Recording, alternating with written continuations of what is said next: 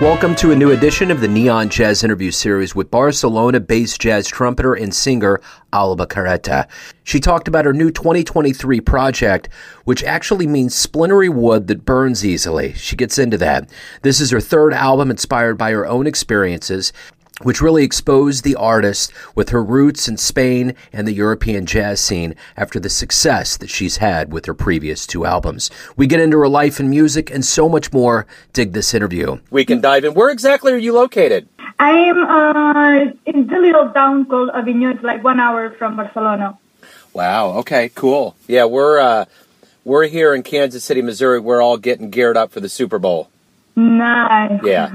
Well, hey, thank you very much for taking a minute out today. And before we get into the new album and your life and music, how did you survive the last 3 years or so with COVID? How did you get through it? And how has it changed the way that you approach music now? Yeah, actually for me, this COVID time, it was a nice time to kind of take out my second album, which was Aladas. I recorded it before, the October before COVID. So that was a nice time for me to kind of produce it and mix it, master it, and prepare everything, since I thought I would not have time to do so. But those months were perfect for me to take this album out. And actually it was, I was amazed, because I suddenly had a lot of concerts, and it was like, for me, a successful album, and I didn't expect that to be so good.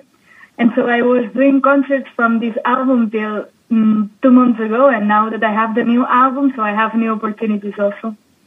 So the name of this album comes from a splintery wood that burns easily. Talk to me a little bit about the idea behind it and how this album came about. Yes, this new album is called Teio, and in Catalan, Teio, it's the wood that it burns easily. For me, this album, it was like a lot of fire, not only because I need to burn a lot of stuff, also because we have the warmth of the fire with my friends, with my music, and also the light, because fire is also light, so I have a lot of lighting moments in the album. And yeah, this kind of wood that it burns easily, for me, it was a good way to put fire on it. So the concept of the album encompasses struggles and beliefs.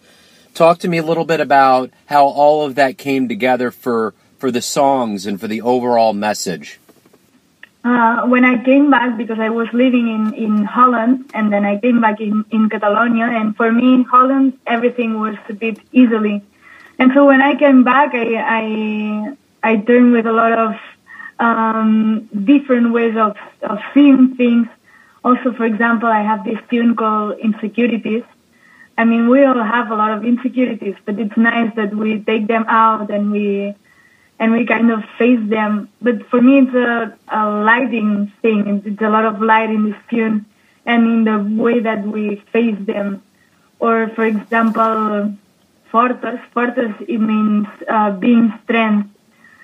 And for me, sometimes I have to be really strong when I don't want to, not only because I'm a girl, but in a lot of situations, I would be more relaxed, and for me it would be easier. But the society makes you be strong sometimes that you don't want to. So these kind of things that it burns me, let's say like this. But I find some fire in all this stuff. So talk to me a little bit about how this journey into music and to trumpet and singing, where did it all begin? How did it all kind of start for you?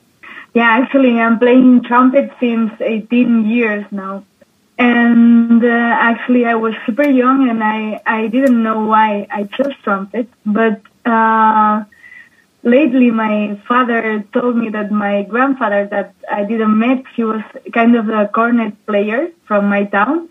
And he would go around the town just spreading the news with the cornet. And I think it's nice to think that he just passed me this passion for the trumpet. And also singing, I've never started singing, but also since I was young, my brother used to play guitar and we used to play together. And he was like, let's do some small gigs here around the town. And so I couldn't play for 1 hour yet. And he was like, okay, then you play one song, you sing one song. You play one song, you sing one song. And so I keep doing this for my whole life. I think it's a really interesting sound for concerts, and you keep changing textures. And I think it's nice for me and also for the audience. So who were some early influences for you? Who were like jazz musicians that you were listening to? I mean, back then I used to listen to Chet Baker every night. And of course, Miles Davis, Lee Morgan. And lately I was listening a lot to, and I am still, to Ambrose Ekimuzire. I mean, he's the one for me, I think. He just approaches the music and the trumpet playing in such a different way than other trumpet players do. And I think it's really, really nice to have him as an influence. What was the first live jazz show that you ever saw that inspired you and made you think, I'd love to be on stage doing that someday? Wow, that's really difficult. I think I was a lot going to my brother's gigs.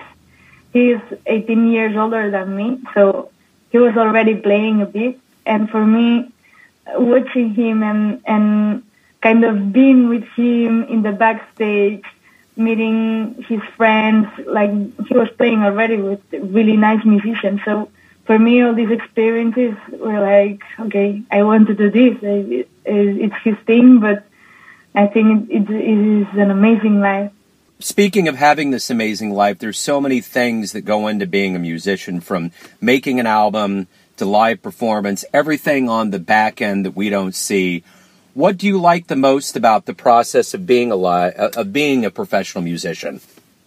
For me, the best part is the gigs part. I mean, the part that I like the most is doing concerts, going around with my musicians, and I luckily have like this incredible team that it's amazing traveling with them.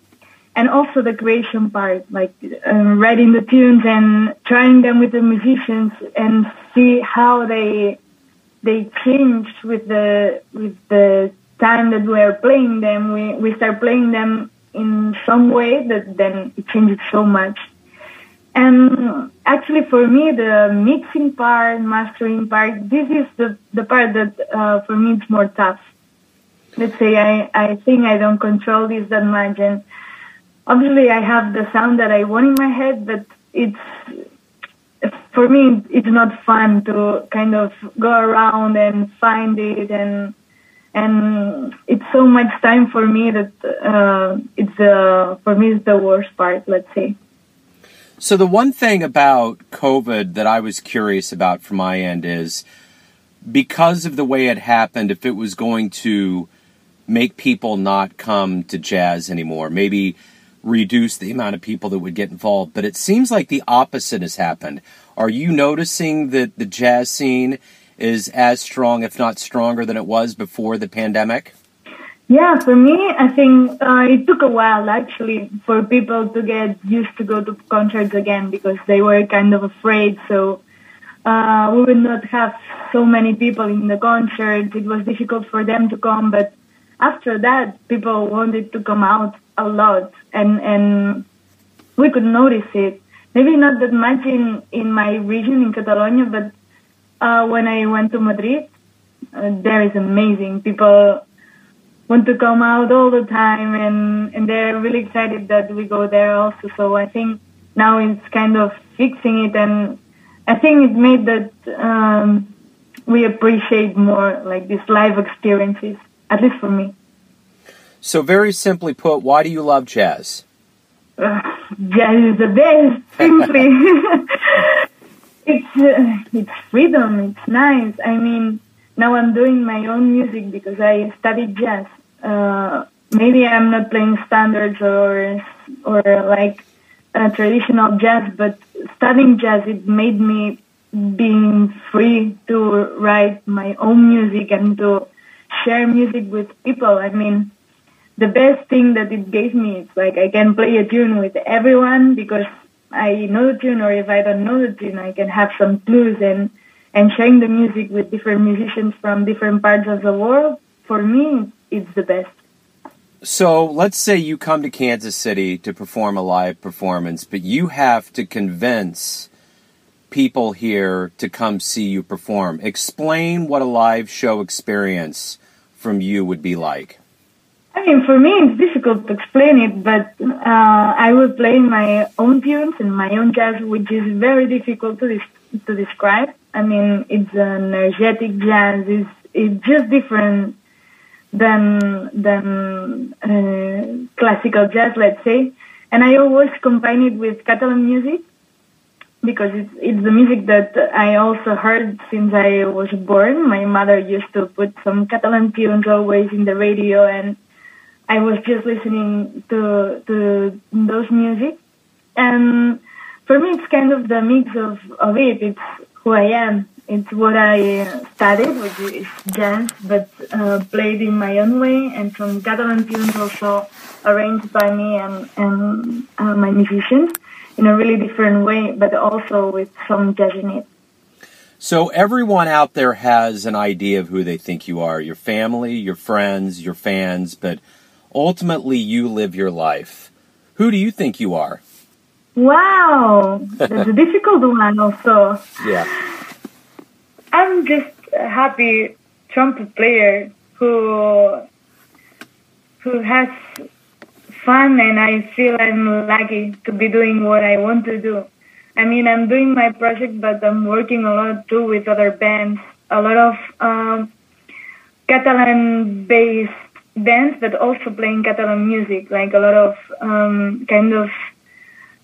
playing a lot of roots, I feel.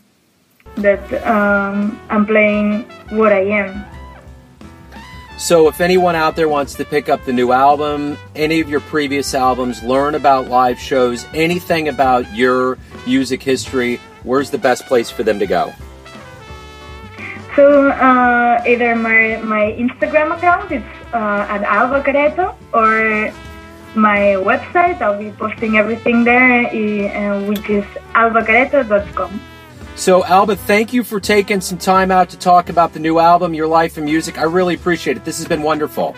Well, thank you. My pleasure. Thank you. Thanks for listening and tuning in to another Neon Jazz interview, where we give you a bit of insight into the finest players and singers in Spain, Kansas City, and spots all over the world, giving fans all that jazz. Thanks to Alba for her time, music, and story. If you want to hear more interviews, visit Neon Jazz Interviews at Apple Podcasts or Spotify.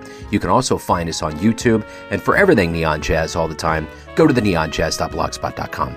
Until next time, enjoy the jazz, my friends.